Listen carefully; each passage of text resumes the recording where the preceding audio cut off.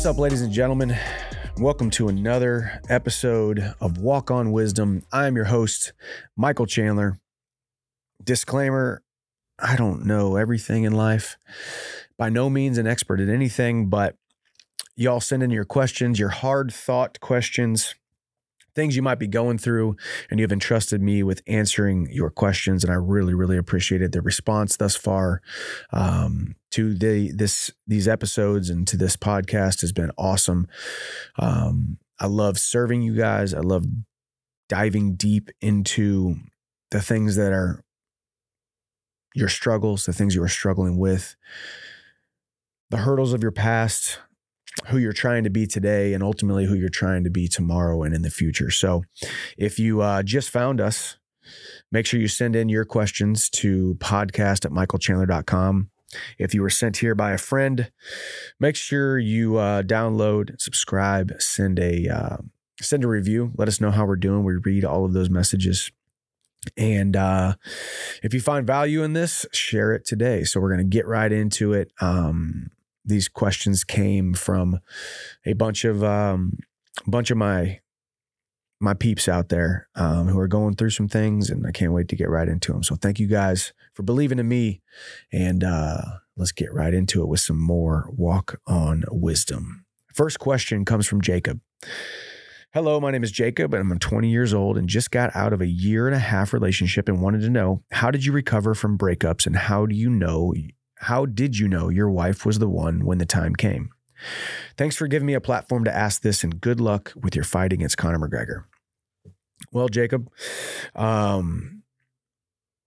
relationships and breakups and getting out of relationships and moving on from relationships can be some of the toughest times of our lives.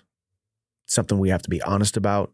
It's something that I, even right now, have someone very close to me, a friend of mine, who is going through a breakup, and just being there for him, just being his brother through the struggle, if you will, being a guy to listen to has been, something that's kind of fresh on my mind, because I'm helping him through it, if you will.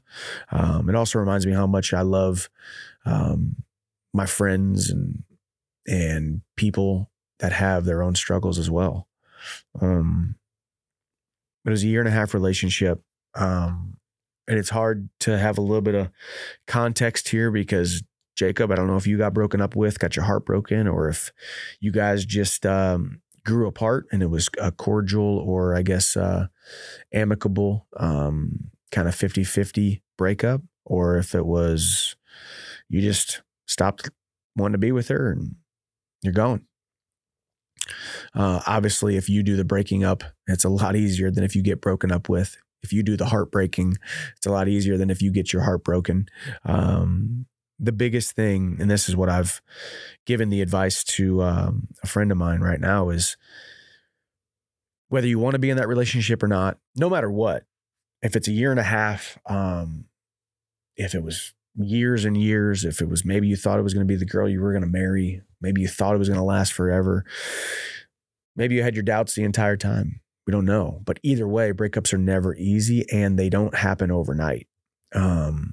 But the encouragement that I would give you, Jacob, is to, whether you want to be with her still or not, whether you want to continue the relationship or not, you have to wake up the next morning as a single person.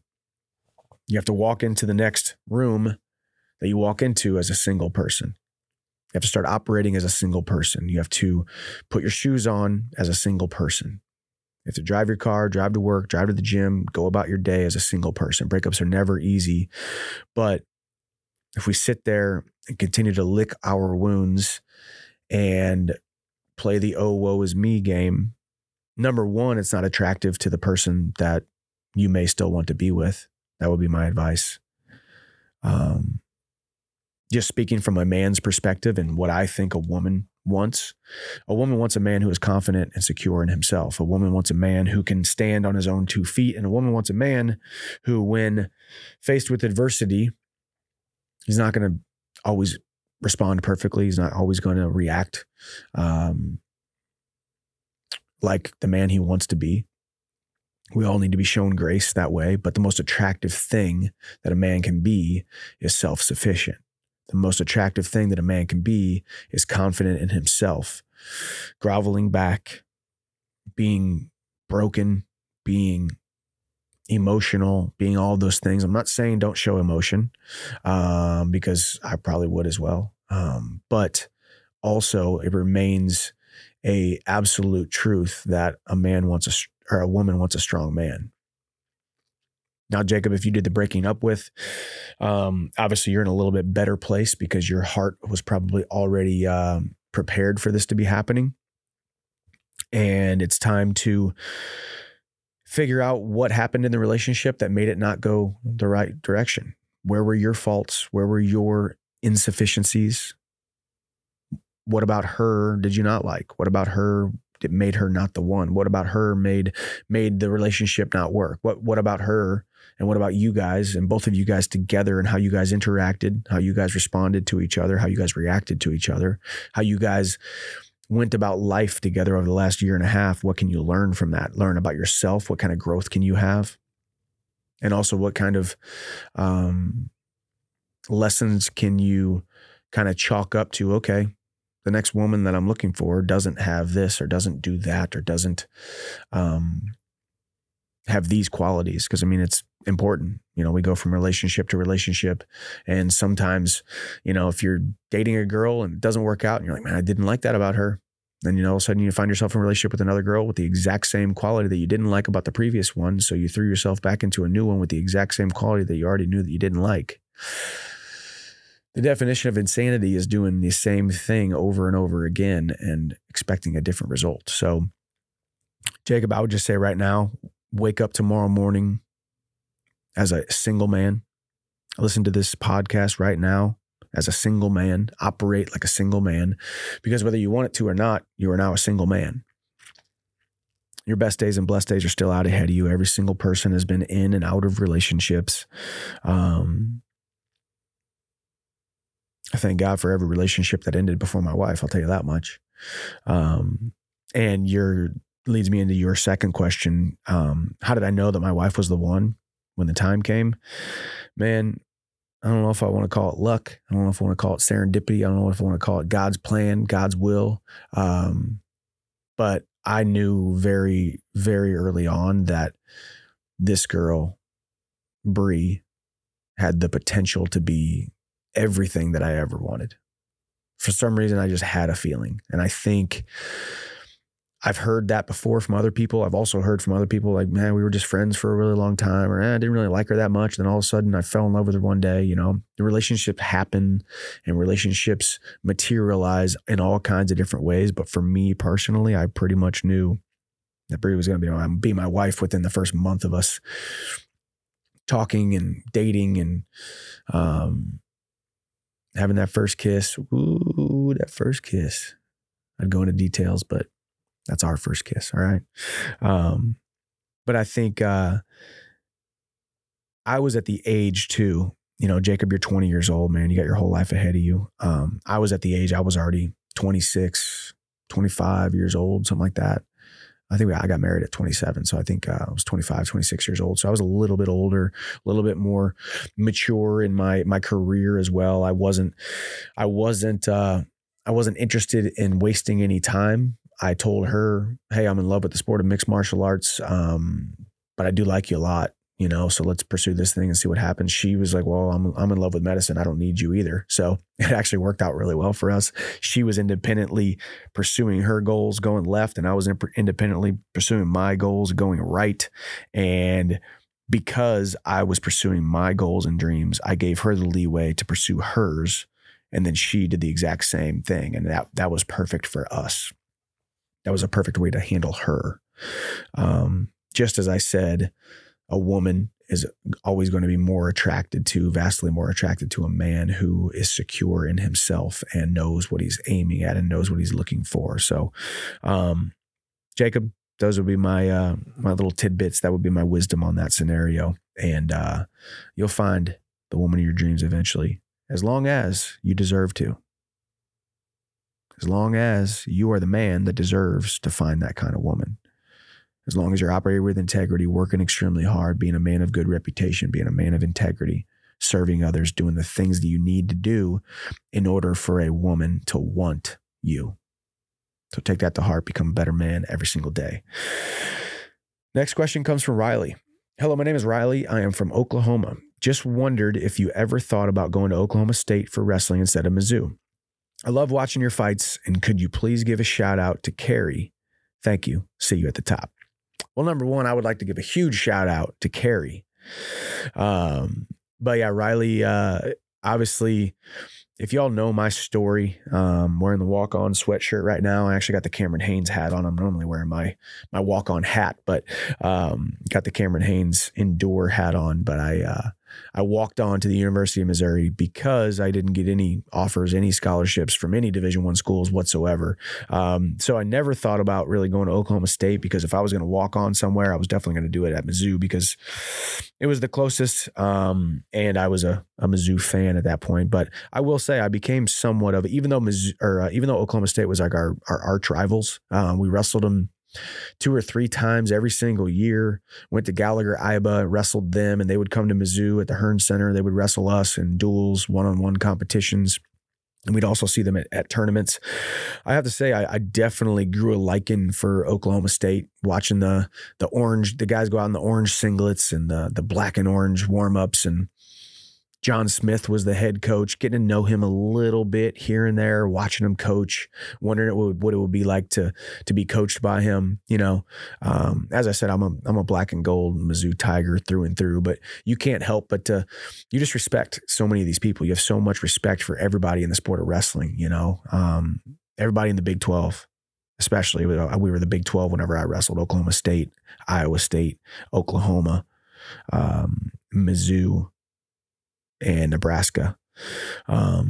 So those guys we wrestled so many times a year, you couldn't help but, even though they were your arch rivals, even though they were your conference competition, the guys in those singlets were the guys that determined whether or not you were going to be able to make it to NCAAs, how you were going to do at the Big 12 tournament, and ultimately how successful you were going to be. You couldn't help, even though they were your arch rivals, you couldn't help but respect them a ton and, you know, gain a liking for them.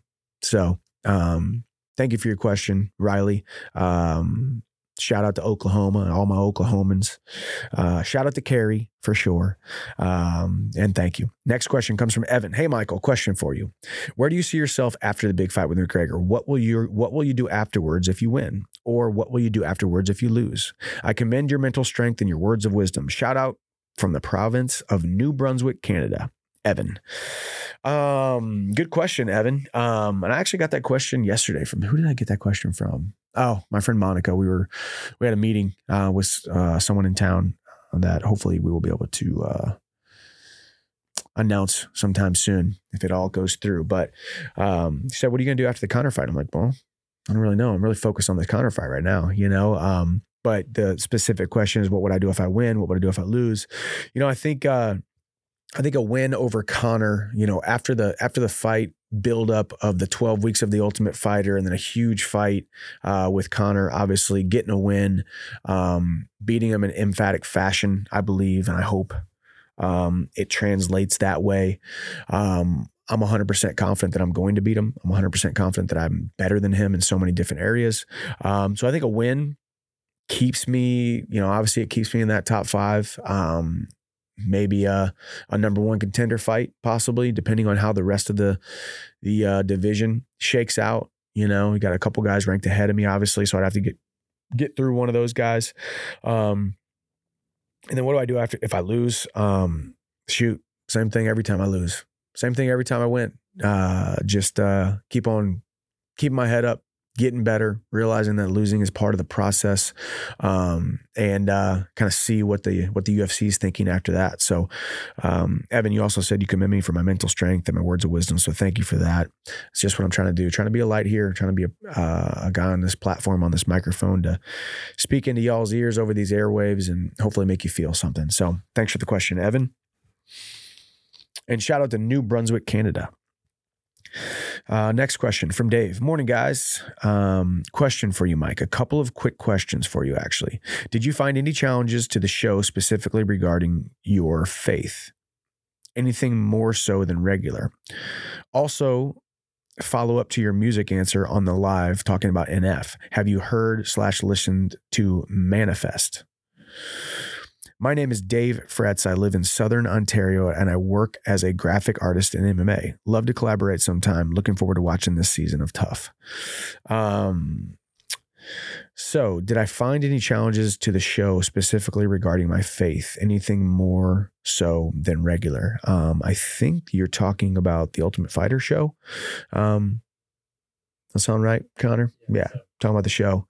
No, I mean, not really regarding my faith. I mean, anytime we get busy, sometimes our faith can get put on the back burner because as humans do, especially us men who think we can do it all on our own and shoulder it all. Sometimes we say, hey, God, take the back seat, man. I'm busy right now. Right. And so that was definitely one of the busiest times of my life, being there for 4 weeks straight, filming 30 days straight. We had a day or two off, maybe a half day here and there. But for the most part, wake up, try to spend my quiet time in prayer and gratitude and all that kind of stuff in my journal. And then it was right to hitting the ground running, thinking about these guys, thinking about how I was going to get them specifically trained up physically, mentally, spiritually to be able to go out there and win their fights. And then we would practice. Then I'd have some sort of, we'd take the guys out to lunch, my team out to lunch, and then some kind of interview or something almost every single day, it felt like. So in those times of extreme busyness, we have to make sure that we continue to say, A, thank you, Lord, for this opportunity. B, thank you for these challenges. Thank you for this busyness, because busy is a blessing and pressure is a privilege. Praying James 1:5, asking for wisdom. So yeah, it was a little bit more regular. It was a little bit more so than regular when I'm kind of living my everyday normal life, when I can kind of choose my own schedule and not just be at the whims and the fancies of a production company who says, hey, you got to show up here, you got to show up early today, or hey, you can't show up today, or hey, you got to work out here, or hey, you got to do this interview, so it was being pulled in a bunch of different directions. But I think it was a great experience for me to grow. As a follow-up question about music, and my live, I guess an Instagram live, he's talking about NF. Have you heard of / listened to Manifest? Connor, can you play Manifest or look up Manifest? I don't know if I've heard of Manifest. If you guys know, I'm one of the biggest NF listeners and fans of all time. So his top song has 40 million views, or 40 million downloads. So Manifest? Yeah. What is that? It's a song? It's an artist. Oh, okay. I thought Impossible is his top song. Okay. I thought it was a NF song called Manifest. No, it's a full. And I thought I was failing as the president of the NF fan club here. But he's talking about Manifest. Okay, hey, shout out to Manifest. We're going to listen to you. Because obviously if Dave is bringing up NF and also Manifest in the same sentence, maybe Manifest got a little bit of a sound like NF, even though NF is the greatest rapper alive. If you guys don't listen to him, Nate Ferenstein, he's the best rapper alive. Just came out with a new album called Hope. And if you guys have been following him for a while, Hope is really, really cool. Actually, my walkout song is called The Search, and he talks about the map to hope. And on the cover of the album is him standing on a makeshift little boat in the middle of the sea, wearing all white with a map in his hands. And the album is called Hope. So I can only imagine that it was the map to hope. And all of his newer stuff, he really talks about the growth that he has had.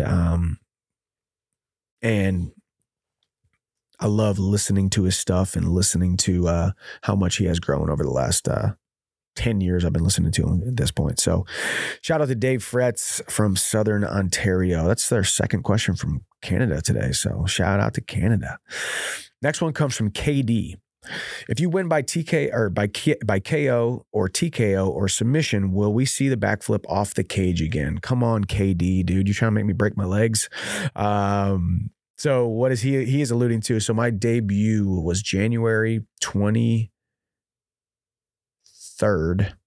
of 2021 in the UFC and knocked out Dan Hooker the first round, climbed up the cage, stood on it, did a big old backflip, and it was the first time I'd ever done that in my entire life, and it would probably be the last time I ever do it. I will, when I knock out Connor by KO, TKO, or finish him with a submission, you will see some backflips off of the actual ground, but not off the top of the cage. That was a bad idea. Only because of, providing for my family and my health and all of those other things that my wife was, not happy about. Neither was Dana. I remember Dana got on there, and I was actually right. I was in the room when he said it. He's like, how about this effing guy? He finally gets his shot in the UFC, knocks a guy out, and he wants to jump off the cage and do a backflip like both of his ankles and knees were going to blow out. And he walked off the stage and walked to me. I was like, hey, Dana, sorry about the backflip. It's kind of badass though, huh? He's like, yeah, it was, but it was true. But no, KD, you won't see me jump off the cage. But I definitely will be doing some backflips off of the ground. So next question comes from Brock. Hey, Michael, I have heard you talk a lot about the struggles you faced with your inner self-belief. I struggle with this at times. I just picked up the book Mind Gym, which I have heard you talk about in the past. Do you have any tips or lessons you have on the subject of self-belief in sports? Thank you. See you at the top. So Brock, I actually, I do bring up the book Mind Gym. I need to pick that book up again and read it. I think I gave it away. Cause that's kind of the best thing you could do with a book, read it a few times and give it to somebody who needs it.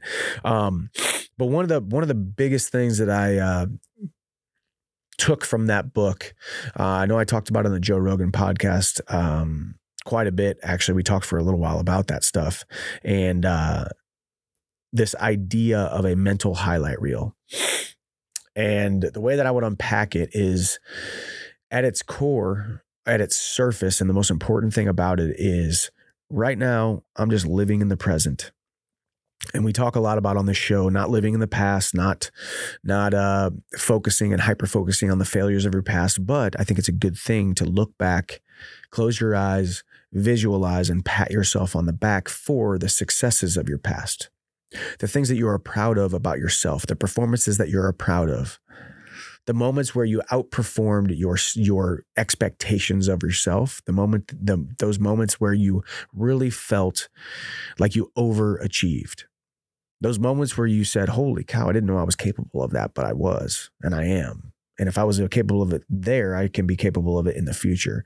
So actually writing it down, making a physical list of your mental highlight reel, reading those things off, and then closing your eyes, visualizing it. One of the things on mine was, it was senior night at Mizzou wrestling. It was senior night, my last time I was ever going to wear the Mizzou singlet at the Hearn Center at Mizzou.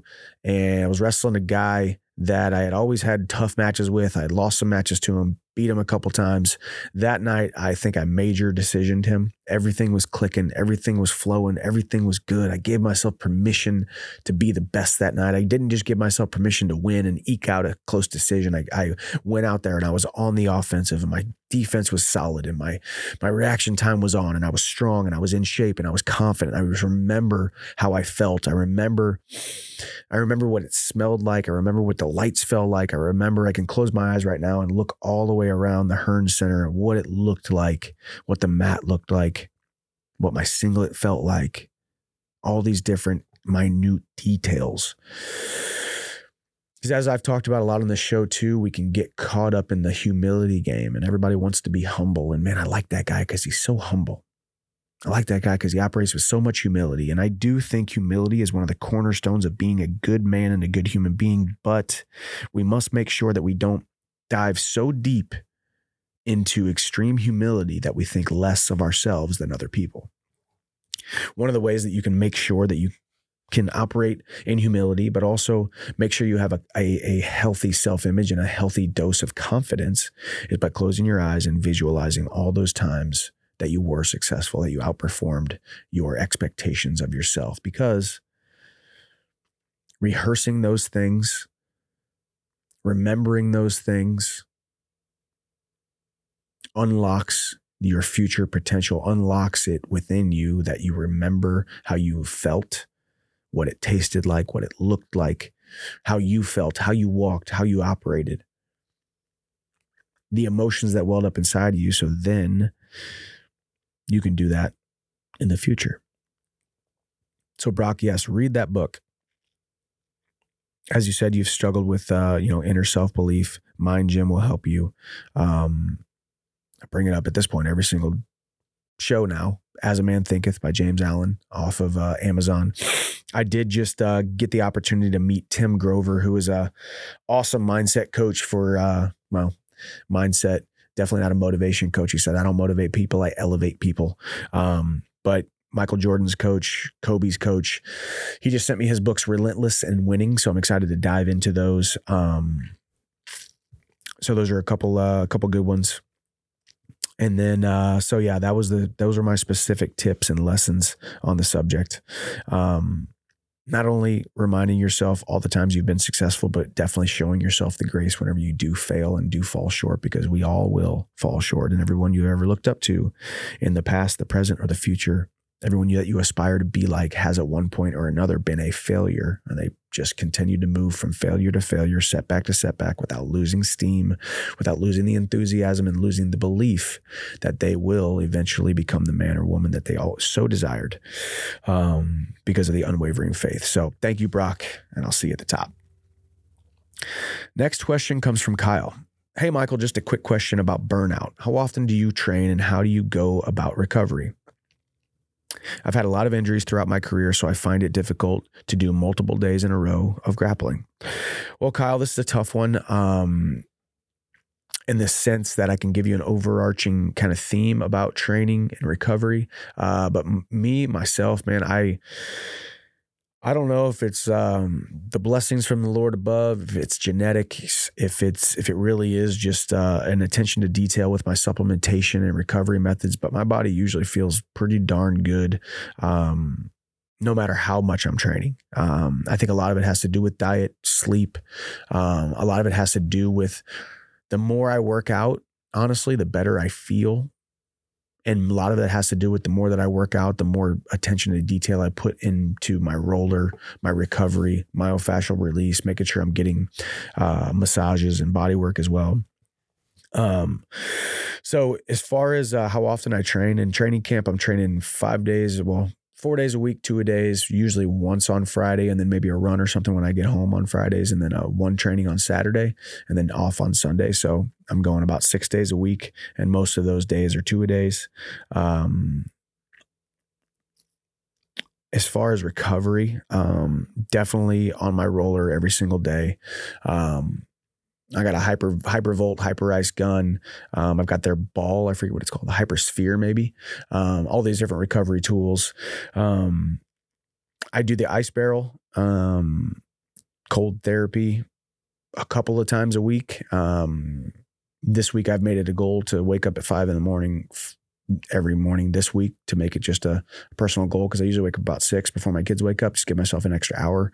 So I'm waking up at 5 and doing the ice barrel after I take my son to school usually, but just making sure I do that every day. You can call that recovery. It's not like icing your knees and icing your body traditionally, like you would if you put an ice pack on for 20 minutes or so. For me, I do it more for the immune system, for the endorphins and the mental clarity that I feel, as well as for me, the sense of accomplishment. I do like the hyperbaric chamber.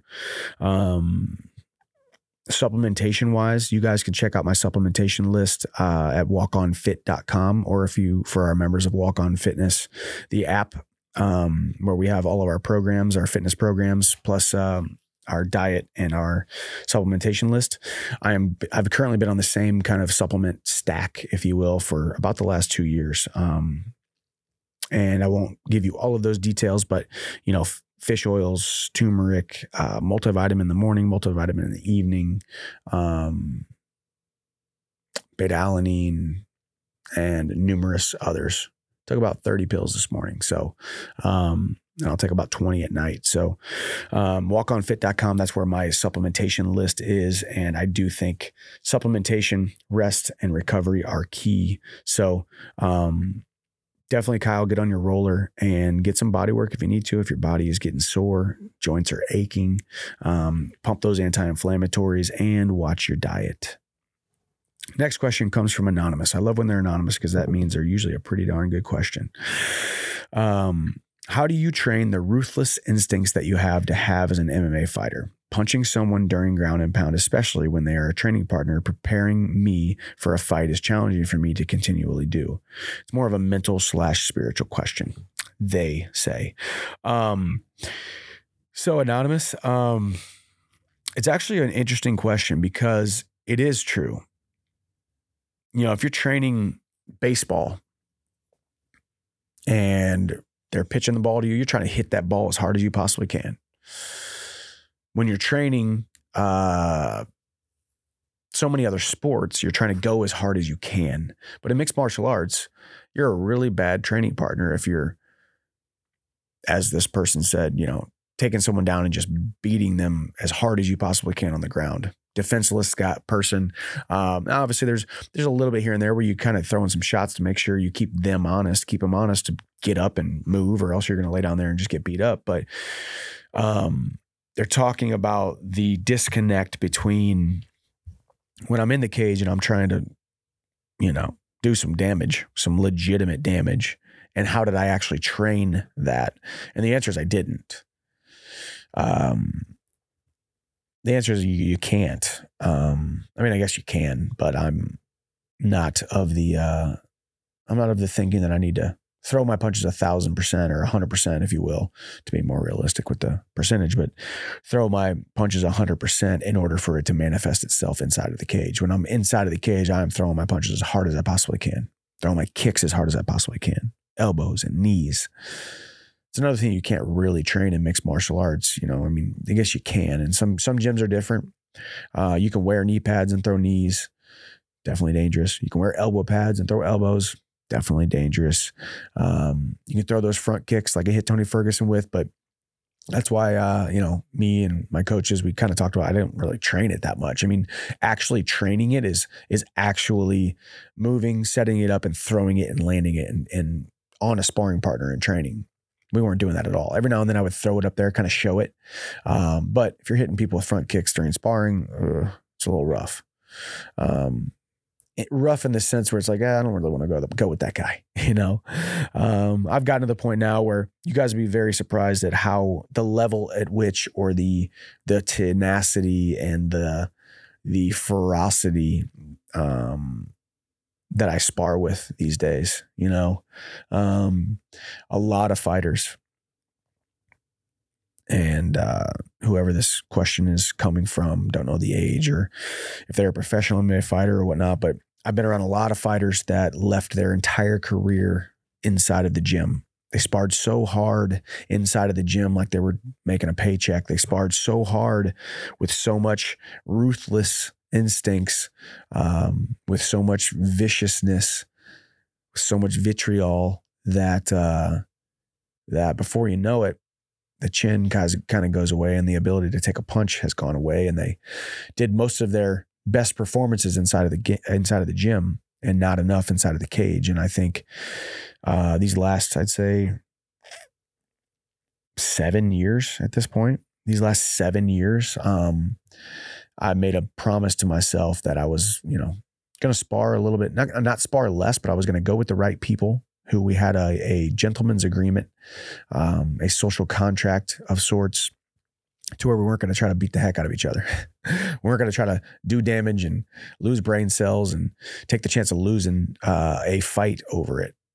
You know, if one of my training partners is going crazy and they hit me with a leg kick and do something bad to my knee, or they catch me in an arm bar and I know it feels like they're going to break my arm. I mean, that's just, I make my paycheck by showing up on fight night to be able to provide for my family and serve my purpose here on earth.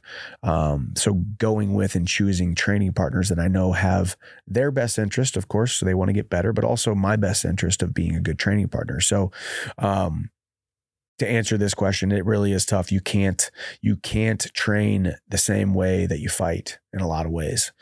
Now, grappling wise, wrestling wise, hitting mitts, throwing as hard as you possibly can. But when there's another opponent or training partner in front of me, I'm not trying to hit his head as hard as I possibly can. You know, I'm not trying to, I want to break his will here and there. I want to feel someone break underneath me. I want to push the pace. I want to be vicious, but from a doing damage standpoint, not so much. So that's a good question, because it really is hard to train it. And that's why it's so important, I think, for visualization. Going back to the previous question about mind gym that Brock brought up, visualizing myself in some of those fights where I did show that ruthless instinct, where I was very vicious, where people would say, holy cow, that guy's a psychopath.